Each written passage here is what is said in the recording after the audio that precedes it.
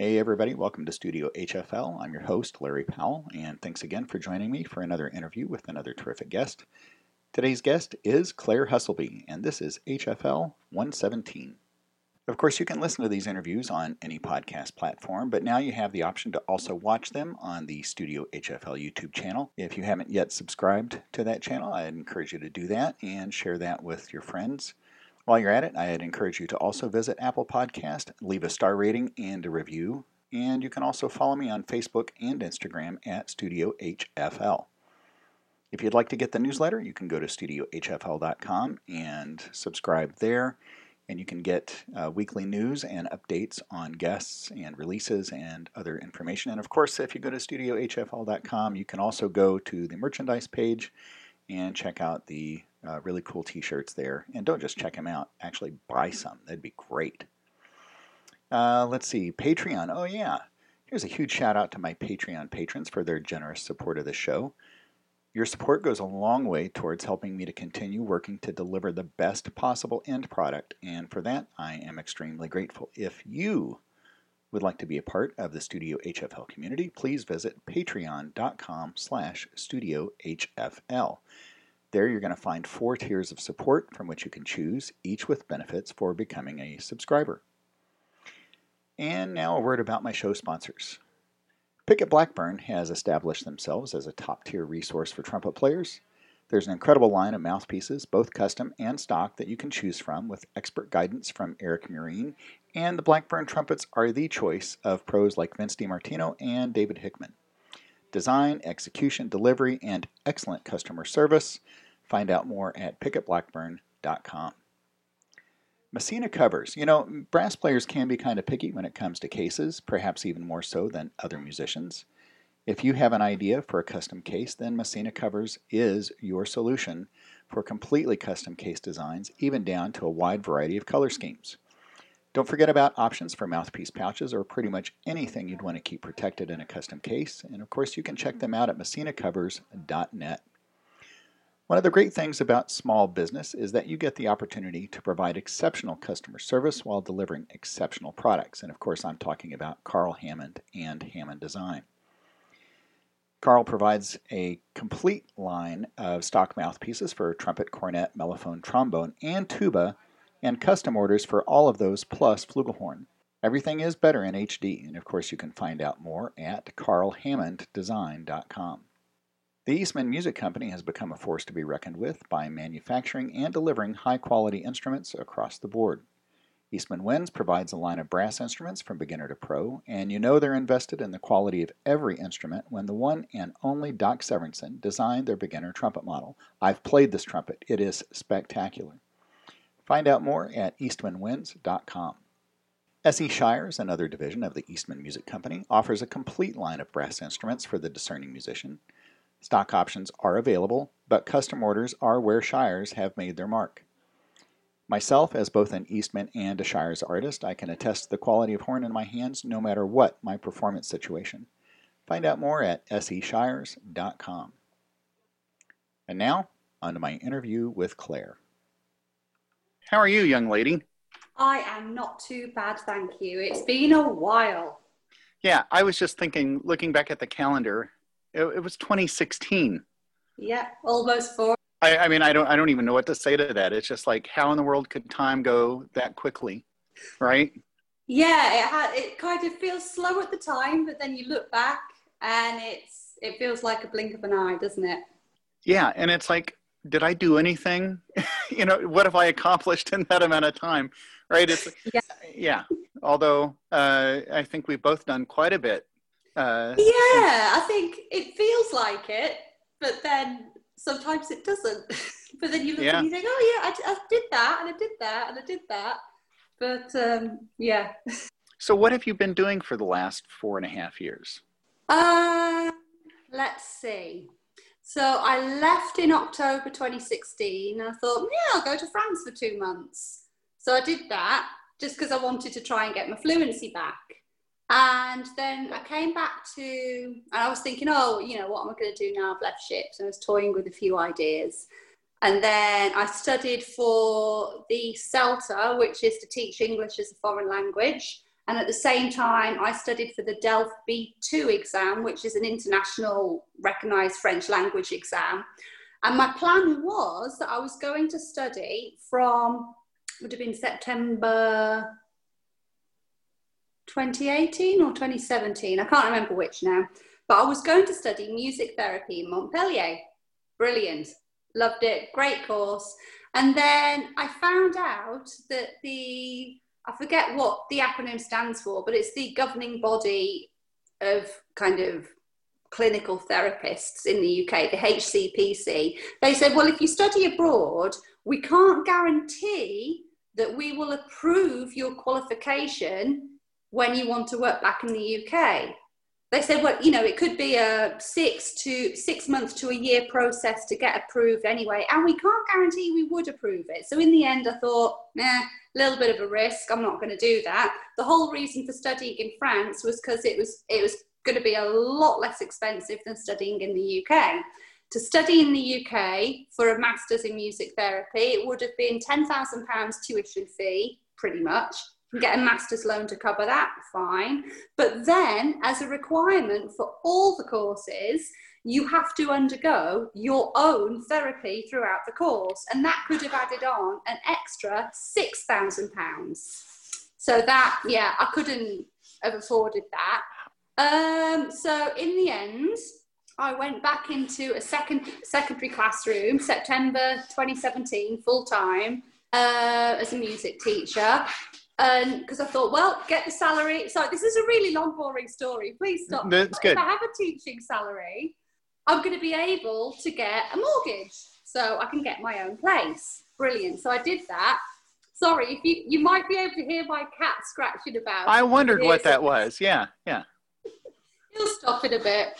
He'll probably come in and jump across the camera. So I got my mortgage, but then the flat took ages to go through. Anyway.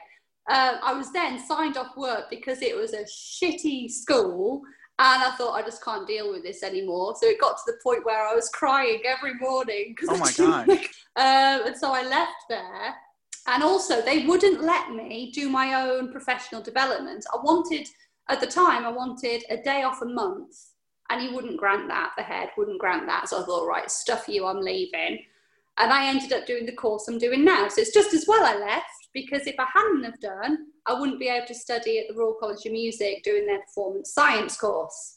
So it all, all's well that ends well. So in the meantime, I'm supply teaching, which is fine. I like the freedom, but it's financially so insecure. I can't cope living like this, because I don't know what I'm getting week to week. So I don't know if I can afford my bills. I've had, in terms of COVID support, I've had the maximum amount mortgage holiday I can take. So I can't get out of paying my mortgage anymore, and there's no other support for me. So yeah, I'm now jobbing and doing bits of supply teaching. I'm also job hunting. So yeah, there is that. So the business has taken a bit of a backseat while I apply for different jobs and supply teach.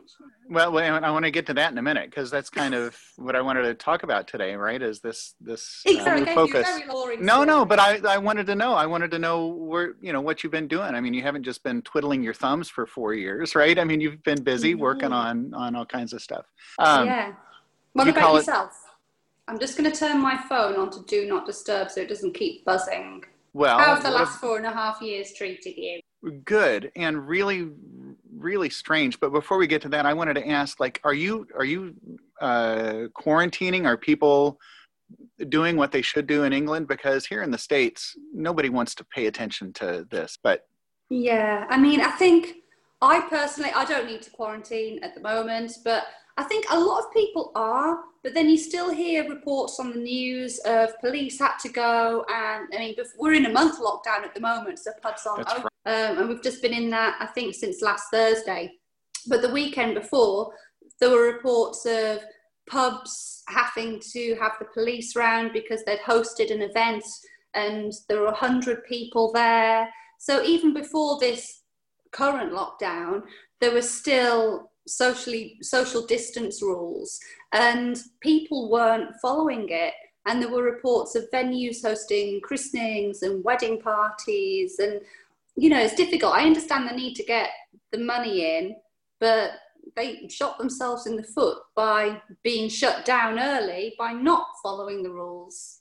And you do get people on public transport as well. You're supposed to wear masks on public transport. And if I was getting the bus into town, like over the summer, you'd see someone come on with a mask over the nose and mouth, pay the bus driver, go and sit down and take the mask off. So what's the point? What part of the rules don't you understand? Why doesn't it apply to you?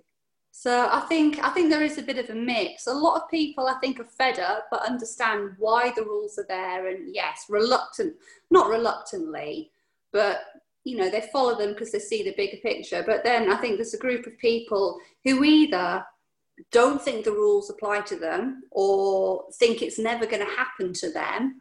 But then they don't see that they're putting other people at risk. But then there's also, I was walking in the park at the weekend and I heard a couple of guys talking about all these conspiracy theories of X, Y, and Z. And I just thought, yeah, you've got that group of people as well that aren't going to follow the rules because they believe it's, apart from conspiracy theories, an infringement on their personal liberty and all of this. And yeah, it's tricky. Certainly my family and friends are following the rules, but, there are a lot of people, I think, that aren't. Yeah. So before I answer your question yet again, when you said conspiracy, one of my favorite times with you and Ben, and there were a couple others from the band. Do you remember the time we went to the restaurant? But it wasn't because of that. It was, yeah. But the reason we got so loud is because your Titanic story, right? And I relive that, and I think it was one of the most fun times I had. And everybody was jumping on top of you saying, oh no, I couldn't do this. And I was trying to say, be quiet, let her talk. Because I was fascinated by what you were saying, right? And yeah, we got carried away. So what? We were having a great time, but anyways, it was. Sorry. So what have I been doing? I got back, really focused on playing. I still had my teaching gig and I still am teaching, but I'm teaching online right now, which I hate. And my students no student deserves to do it this way, but at least it's something, Exactly. And I guess there's the financial security of that. Yeah. And which is a big thing. Yeah. So again, it's better than nothing, but I put together and hosted 3 trumpet conferences. Wow. And that's kind of how all of this came about because, as I got to know people and it just hit me one day, in a very, in a nutshell kind of story, it hit me one day that I think I'd like to interview people and find out because everybody has a story, right? And you know me, I love to talk, right? So, but I also love to listen. And I've had absolutely a blast. I think I'm up in the 130s now as far as interviews go. Yeah. But what intrigued me about you was, of course, I don't even know what to classify it. It's not necessarily music therapy. You were like... No, it's definitely... It was like oh my gosh, I'm drawing a blank. You tell me what it's called. I guess you could say, in a nutshell, I'm a life coach for musicians. Thank you. That's what I was drawing a blank on. Life coach. Yeah. Yeah. So I can work on, it could be anything from mindset with regards to, the job itself, whether it's performance anxiety or making practice more efficient, or on the flip side, it could be anything to do with, general concerns, life concerns, things that are getting in the way of you doing your job properly, but aren't necessarily related to performance itself. Why on earth would musicians have problems with stuff like this? Yeah, I'm saying that sarcastically, but you've probably gone through all of this yourself, right? I mean, isn't that really kind of how we head in directions like this? Is like, absolutely. So is that what happened? Is you're like, you know what? I think I can help people manage the things that I've had struggles with, or I don't know. Yeah. Am I on track with that? Yeah. I mean, I initially found out about coaching probably, a good few years before I started doing ships, to be honest. And, I was going through a tough time at work and personally, and I ended up through occupational health being assigned a life coach, and I had however many number of sessions with her, and it was the most transformative experience I can say I've had. Honestly, it was fantastic. And I was having counselling at the same time, and the counselling just wasn't working for me. But the coaching did, and I think it's because it is future focused, it is solution focused, and it was getting me, as well as understanding, I suppose, not why I was in that position, but understanding my thoughts around the position I was in. It enabled me to then see a way forward. There's room for both modalities, and they're both equally valid, but they're useful at different times. And I think at that time the coaching was a lot more useful for me. And so I thought then, I really quite fancy doing this, because I'd always been interested in psychology, but I'd never really had the opportunity to pursue it in any formal way of studying it. So I put it on the back burner in my mind and did other things like ships and met lots of people like yourself, and then left ships and came back to it. And as you know from our conversations when we were talking about it, I'd already had the idea that I wanted to train as a coach, and I knew the training provider I wanted. And so I left ships and decided to take the leap and train to be a coach. And at the time, I didn't really have any notion that I wanted to work with musicians specifically. But I think through the training, it became clear that with my experience as a musician, it just made sense, because growing up, I certainly had a lot of performance anxiety.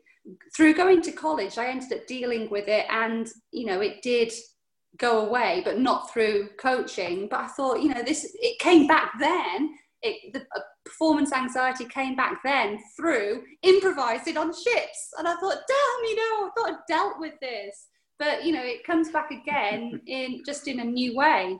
And then I think it was through not being able to set effective goals for myself, because I didn't have the formal instruction anymore of a teacher. I didn't really know what goals to set from improvising. I knew where I was, I knew what my current reality was, but I didn't know how to get to where I wanted to be. And it's still a work in progress, but I obviously didn't have that feedback either on what I was doing to know how to improve. And I thought, I can't be the only musician that's thinking about how we practice and how to make practice more efficient and how to set effective goals and what success looks like, and then how you deal with rejection. I thought I can't be the only one dealing or thinking about this. So I thought there's scope there for me to potentially help other musicians that might be thinking the same things. When did you take the first leap and actually talk to someone, offer, I won't say advice, but, coaching? What was your first experience like with that? With me offering coaching or me having coaching, sorry? No, with you being the coach. Oh, I loved it. And I think it's because it came from a place of wanting to help someone. And if I could help give clarity, I think that's the thing.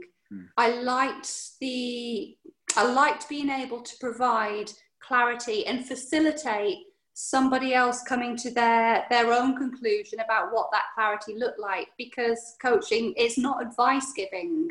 It's asking, it's listening. A lot of, as we were talking about before, it's not so much speaking, it's about listening to what the client, the musician, whoever you're working with, listening to what they're telling you.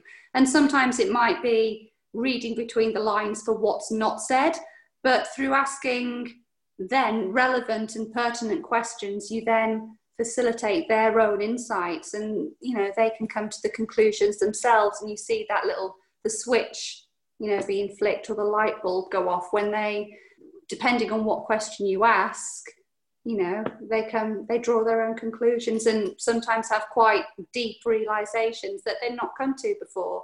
I think one of the other ways I describe coaching is it's going, I don't want to use a cliche, but, imagine going on a journey. You want to get from point A to point B, but a coach can enable you to do that and facilitate that journey quicker than if you were doing it on your own. I'm just thinking, sorry, my mind went three different directions because I went, okay, I'll go back to the first thing I was going to say is I understand how you're drawn to this because you and I had many conversations. And again, one of the reasons I enjoyed them so much is you are a great listener, but I also, and that made it even more enjoyable for me to sit, and because I thought we had great exchanges, it wasn't this just getting to the surface stuff and, blah, blah, blah, the daily grind of this, that, and the other. And maybe there was some of that, which is okay, but that's what I can see where this is something that suits you really well because you have this innate ability to connect by listening, right? And I would even not compare it in terms of coaching, but even thinking about interviews. There are some people who are like, I've got nothing to say, but as soon as you ask the right question, you can't shut them up, right? It's just, They open up and the floodgates open and they go. Exactly. So how are you able to maintain objectivity when you're working with somebody? I mean, to not become either emotionally invested or right? Isn't there kind of a boundary that you need to maintain with somebody you're working with? Yeah, I mean, admittedly, I haven't coached friends that are musicians, but I think the awareness that that boundary needs to be in place, even if I were to coach people that I knew, I don't think it would be an issue for me because I think, I've got the ability to wear those different hats. I can have a conversation with you or anybody else as a friend, but if I was asked to coach you or somebody else, then, I'd put that hat on and it's a different, I was going to say skill set. I'm not sure if that's the right word, but a different mindset that you bring to that conversation. And a conversation between friends is going to be very different than a conversation between coach and clients.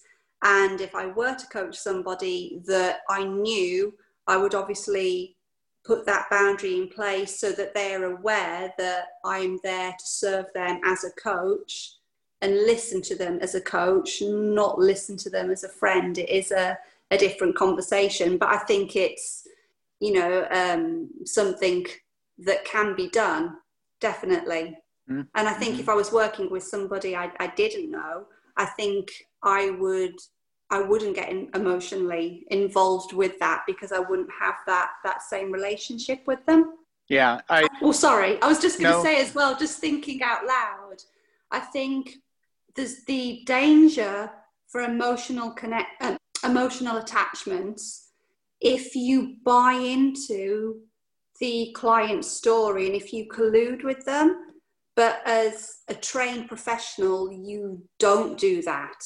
Does that make sense? Yeah, absolutely. Okay. Yeah. So, okay, I'm still trying to think which direction to go on this, but there's not necessarily prescribed, okay, to get you from point A to point B, we're going to need 3 sessions, right? It's not that simple, right? It's not like taking a course and you have a beginning, a midterm, and a final, and you're done, and you get your certificate, and off you go. No, exactly. It isn't a one-size-fits-all approach. And yes, you can sort of do packages of 3 sessions, 6 sessions, 12 sessions, whatever it might be. And they might be enough for some people. They might not be enough for others. It might be, say, that 3 sessions, just to pick a number, might be enough for someone to give them that head start. And then they want to go off and, work and continue on their own for a bit and then maybe come back. Some think that, those first few sessions or half a dozen sessions, whatever it might be, is enough, and then that sets them off and they feel that they don't need to come back. But there isn't a set number of sessions that, you know, you can't do it as a buy off the shelf package. I mean, you can do online courses and you can do group coaching calls, but if it's an individualized process, it is exactly that. You're working with a client who's an individual, and everybody comes with their own set of beliefs about themselves, about their situation. And sometimes people that are very self-aware anyway, they might work through those beliefs quite quickly. Some people that maybe haven't done as much work already, they might find it a little bit harder. Yeah, it's really difficult to put a number of sessions onto it, but it's not intended to be like a forever thing. Some people, you know, they can have, say, therapy. You hear of people having therapy for years. Well, firstly, coaching's not therapy anyway. It's very much a solution-focused thing. And the idea is that it's not forever. It's not like having your weekly music lesson or something like that. It is only intended to be an intermediary thing.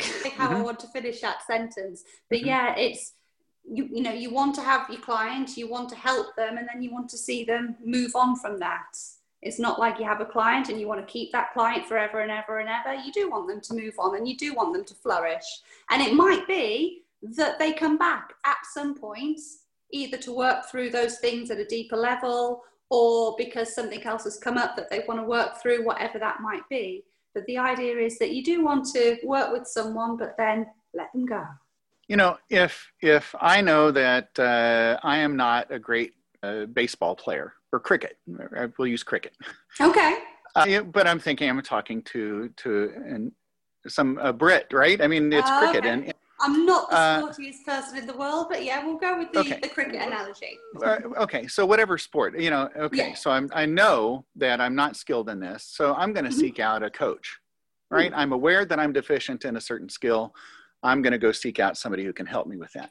Now, I may not know I'm deficient in certain life skills, right? Like you're talking about, the reason that I would come to someone like you, I might not know that there's a deficiency that exists, right? I just know that there's something wrong, there's something missing, I can't figure out what that is. How do I find my way, first of all, to recognize that I truly need help, or that it needs to be help from someone who is trained like yourself?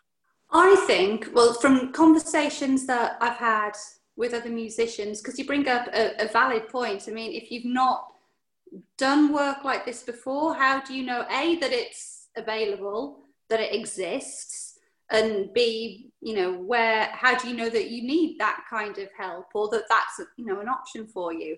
Conversations I've had with other musicians where I've thought, maybe there's something deeper here that could be worked on, is when musicians have said, oh, I've got another mouthpiece, I wasn't happy with my sound, so I've bought this extra bit of kit, but after 6 months or a year they're not happy again, so they buy another bit of kit and things like that. Or another classic is they're not happy with whatever element of their playing, so they go to see a teacher and they have some lessons. But then, you know, a few months, year down the line, they're not happy again, and that teacher didn't sort it out, so they go and find another teacher. And I think it's this constant search for something different that is going to fix, in inverted commas, whatever problem they perceive they have. That can be one indicator. Another indicator is something can just feel off, but you don't know what it is. You know, you just feel that something's off, but you can't pinpoint a particular area of technique, for example. Or it could be like we talked about before, maybe for some reason performance anxiety has come up for you again. That's not something that a traditional teacher for technique could necessarily help you with, because then it's more mental. They could, but they might not necessarily be able to do that. There was a fourth one that came to mind and it has instantly gone out again. Sorry about that. That's okay. So, and you talk about people moving from teacher to teacher, and sometimes I wonder, I'm going to come to you for help, but I don't like the solutions that you're offering, right? I'm not willing to accept the direction that you're providing. I'm going to go find somebody that provide solutions. Yeah, but you see where I'm coming from? Is like people, they want to hear only what they want to hear, right? So they're going to seek out somebody who's going to validate everything that they're doing. Now, I don't know, I'm sure that exists out there. I'm just curious, because they're coming to you voluntarily, it's not like you can say, I'm going to have to insist, I'm going to have to write a prescription. I'm going to insist that you stay with me until we get through this. But can you tell when people are kind of throwing up a barrier to what you're offering? Yeah, I think the first thing is that as a coach, I don't offer solutions. Usually through the questioning and sometimes reflecting back things that the client or whoever it might be has said to you. Sometimes I think we don't realize the language we use and we speak automatically, but having someone as a coach, hold a mirror up to that and reflect that back to you or ask those questions, it enables you to come to the solutions that are right for you. I can't provide solutions because your life and your situation a lot better than I do. So what's the solutions that are right for me might not be right for you and probably wouldn't work. So as a coach, I don't offer solutions because you're right. You could come back and say, well, this didn't work and this didn't work and this didn't work. But if you come up with the solutions yourself, A, you're more likely to carry them out, and B, they are more likely to work for you because you were the one that has come up with them. So I don't provide solutions mainly for that reason. That's not the role as a coach. As a mentor, it may well be that a mentor would provide advice and provide solutions, but as a coach, it's different. The client provides the solution for themselves. The coach just facilitates that. This is just a quick sponsor break to remind you to check out Messina Covers for great custom case options, Eastman Winds and S.E. Shires for exceptional quality from the professional model to the beginner, Hammond Design for their incredible HD experience, and of course Pickett Blackburn, providing you with a multitude of options for mouthpieces and trumpets. And now, back to the interview. Therapy can sometimes have stigma attached to it. Do you find that at all with somebody who's thinking about a life coach? Is there a stigma attached to that? I think there can be, but I think it largely stems from not understanding what the role of a coach is. And it's not talking about past trauma, and it's not processing events that went on in the past necessarily. There might be an overlap, but it's not therapy in that sense. Somebody would come to a coach if they've already been through that processing period so that they are able to then move forwards. So I don't find that there is a stigma as such, but I do find that there is still, certainly within the UK, because obviously coaching came from the States to the UK, I do still find that there is a lack of understanding about what a coach, whether it's a life coach or a performance coach, what a coach can actually offer that is different. I do actually, having said that, I do find that there is still a reluctance, certainly among musicians, although I believe that is now changing. There's a reluctance for people to want to talk about themselves. And I think sometimes it's, that they think that they are going to uncover some deep, dark secrets and, something about themselves that they really don't like. And yeah, I think that can provide resistance, definitely. And I think there's resistance to change as well. I think people that are resistant to change, they're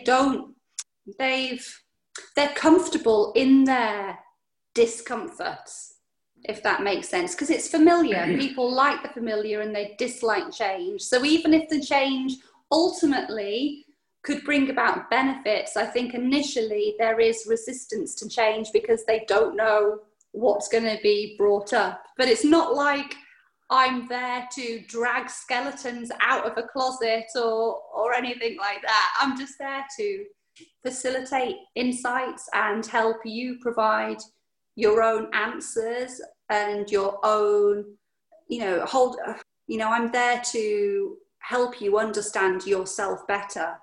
Change is painful, right? But change usually results in growth. But because we know that change is painful, right? I think that's where that reluctance, that's where that resistance, that fight might come in. I am going to stay with what's comfortable. It's what I know, and it's safe here, even if it's either destructive or even if it's just status quo. It's going to remain status quo, and it's not a bad situation. But okay, so I'm thinking it's not necessarily that people find a deficiency or they need help with performance anxiety. What about musicians who are maybe trying to find a new path, right? Yeah, for a completely different path. Well, I don't know. I think any path, if you're truly an artist at heart, I think you're going to be an artist in whatever you do, right? You're going to bring that to whatever you work in. Absolutely. Or on. So, yeah, I would just say a new path, because you're a musician, you're an artist, I think, at heart, right? But that's exactly what you're carrying into being a life coach, right? So you're maybe talking with people who are like, I'm not happy with or not content with where I am. I would like to find a new. Can you help steer them towards maybe finding what their real interests are, where they can best explore? Right. And I know there are all kinds of tests out there that, the personality test that kind of helps steer you. What's the Briggs? Myers-Briggs. That's Myers-Briggs, a standard one. Yeah. Right. And there are many like that kind of help you figure out, because your personality is X, Y, Z, you would be better suited here. Do you use any kinds of tools like that to help? No, I don't personally. I think they are good and I think they have their place, but I'm not Myers-Briggs trained. So even though I have an understanding of the different types, I wouldn't, in my skill set, I wouldn't feel comfortable really guiding someone through that type. People are very free to go and do the tests themselves. And I think that provides a lot of insight. But the way I would work is, again, just through questioning the client, looking at values, looking at what's important to them. Sometimes it's even going back to what people enjoyed doing when they were a lot younger. And I think through looking at values and what's important to someone, it might be that they realize that certain paths are open to them, but they can still get enjoyment somewhere else. There's so many ways that you can look at career change. And I think with musicians especially, it's a really important, and I think it can be a difficult step, because music is tied into our identity so much, because it's something that we have done from a very, very young age. And I think it's people they feel like it's going to be a loss, and they're almost approaching it like a grieving process, almost like that they're having to almost lose a part of themselves to find something else. But it doesn't have to be that way. I think sometimes it's just reframing our perception of a situation, as well as exploring different options, different avenues, and looking at things like that. I think it is reframing our perception of how we view events, and also what that perception means we believe about ourselves. And sometimes through looking at those and examining those beliefs and the evidence for them, or not, as the case may be, that, it can sometimes enable you to look at it and see it then with new eyes, now that you know the underlying assumptions you've been making through your perception. Sometimes it's, we look at situations with a number of different glasses on, a number of different filters or lenses, and the coaching process helps us to remove those various lenses and filters so that we can actually see really what's what the situation is, what's at the heart of it, Mm-hmm. so that we can then move forward and set goals that are more in line with the vision that we want for our lives, whether or not, that includes music. But I think certainly in the UK, something came out a few weeks ago about, and I don't know if you had reports of this in the States, about the arts certainly being included in careers that were no longer viable. Did you get that? No. I don't know if you did. No. Yeah, and so I can't remember the report that came out. Events and all these kinds of things, they were not viable careers. And so musicians and artists and, people in the creative sphere that have been affected by COVID were advised to retrain, apparently. So obviously then, for all those self-employed musicians out there, that's going to be a big hit on identity, because if music isn't a viable profession in inverted commas, well, that means we're not viable as people, doesn't it? And I'm not saying that's the case, but then that could easily be the assumption that is made from it. Well, yeah, you can question your own worth, your own value. Absolutely. But what my immediate reaction to that is, it makes me mad. Yeah. Because how can you not consider the people that are making these decisions? How can you not realize the value and significance of arts to humanity, to our culture? I mean, without it, well, we wouldn't want to be without it, but they're essentially saying it's of no real value anywhere. I mean, I know I'm kind of putting a blanket cover on it, but yeah, that makes me mad. But, I guess we could look at it here. Sometimes they say, well, only essential businesses can reopen. Well, they don't include music studios and recording studios and other arts organizations. They don't consider those essential. So I guess we already are experiencing that here, even though nobody has actually formally said that your career field is not viable. That's mad. That's maddening. So you've witnessed success in some of your clients. I mean, what does that feel like when you see somebody make a breakthrough in something?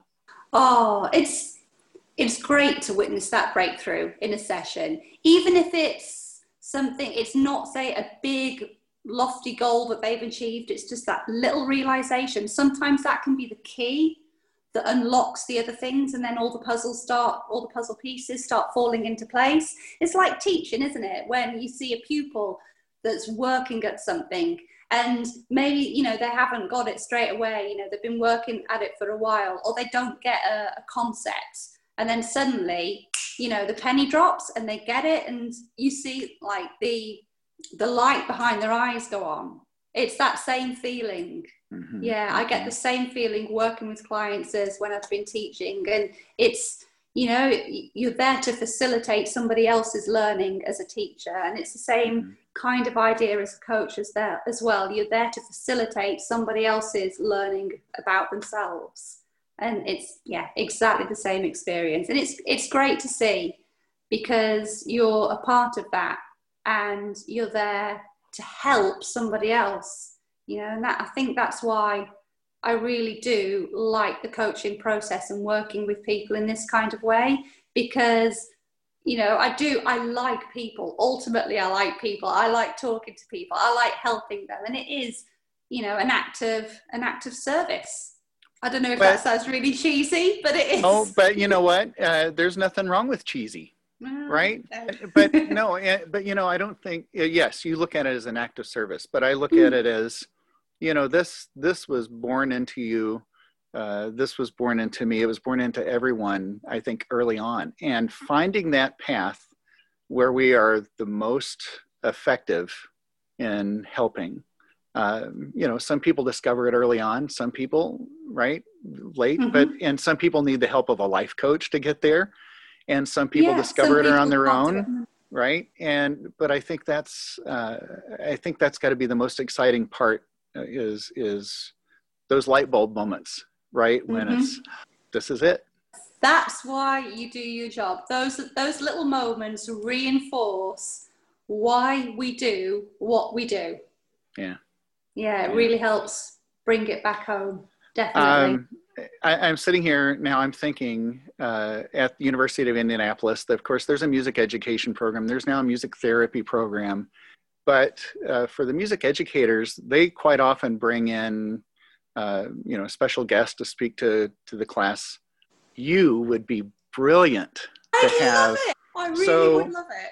and of course, with virtual everything these days, it would be easy to facilitate. So we just need to figure out, what you would want to charge for that. But I'm going to Are you pitch it. serious? Absolutely, It'd be absolutely. fantastic to help from, like performance psychology. So it could be anything from practice, not techniques as such, but like using mental imagery, whether it's to help with performance anxiety, all the way through to how do you handle rejection on a more life coach perspective. There is such scope, which is why I've done the coaching course that I did, which is brilliant, and B, why I'm now doing the Masters in Performance Science at the Royal College of Music, because their centre it's a leading centre of research into this whole field, performance psychology, the health and well-being of musicians and music, in education, using these models in education. I love it. The next thing I want to do is I want to add a counselling qualification into my toolkit so that I can help clients more holistically, because at the moment, if there is something that's more, say, trauma related, that's out of my skill sets, so I'd have to refer somebody on. But I prefer not to do that and prefer to do it all, I was going to say in-house, I'm not a company, but if someone comes to me, I want to be able to help them rather than say, actually, I think you need to see this person first. So counselling's on my list next. You're never going to stop, are you? Well, but you go for the qualifications, and I go for, I love going to YouTube and just listening to maybe a piece of music I've known forever, but hearing somebody else do it in a new way, right? I'm learning interpretation. Or Absolutely. I still go to master classes, especially, my former students or teachers, if they happen to be in the area, I'll go because I'm not done learning, right? There's always more. And I see how excited you just got over talking about, and I'm the same way, right? If I felt like I was done, then I need to stop teaching, because if I'm done learning, that means, or if I think I'm done learning, that means I'm no longer qualified in my mind. I know what you mean. So, I think that's another sign as well. If somebody feels like you said about the status quo before, if someone feels like they have plateaued, but they can't quite kickstart their growth again, sometimes a coach can help through that too. But with the internet now, as you say, we've got so much exposure, whether it's YouTube or free courses with, say, the Open University or whatever it might be. We've got so much access to different learning platforms now. I think it's fantastic, and as you say, I don't want to stop learning, because that's when things become stale, and I don't want to ever let it become stale. I want to. Yeah. So we're going to have to follow up on this, because I want to make sure that I can get all the right information about you and what you do to the people who do the thing that I'm talking about at UIndy.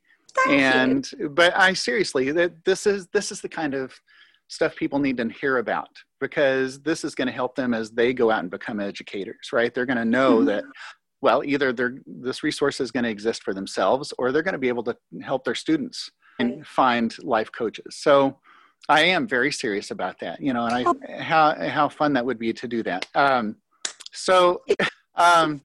my gosh, it was really great to see you.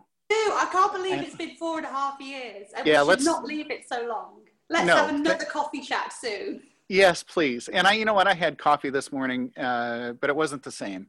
All right. So anyways. Well, let me know when you're free again, and we'll do this again. Well, that's where my interview with Claire ends. But there is more to be heard. I've excerpted a significant portion of this interview, and that is available exclusively for my Patreon patrons. You can find out how to become one of those patrons and how to receive other benefits by going to patreon.com/studiohfl. And again, to those who are already patrons, thank you, thank you, thank you. Another reminder to visit Apple Podcast and leave both a star rating and a review, and please visit the Studio HFL YouTube channel and subscribe.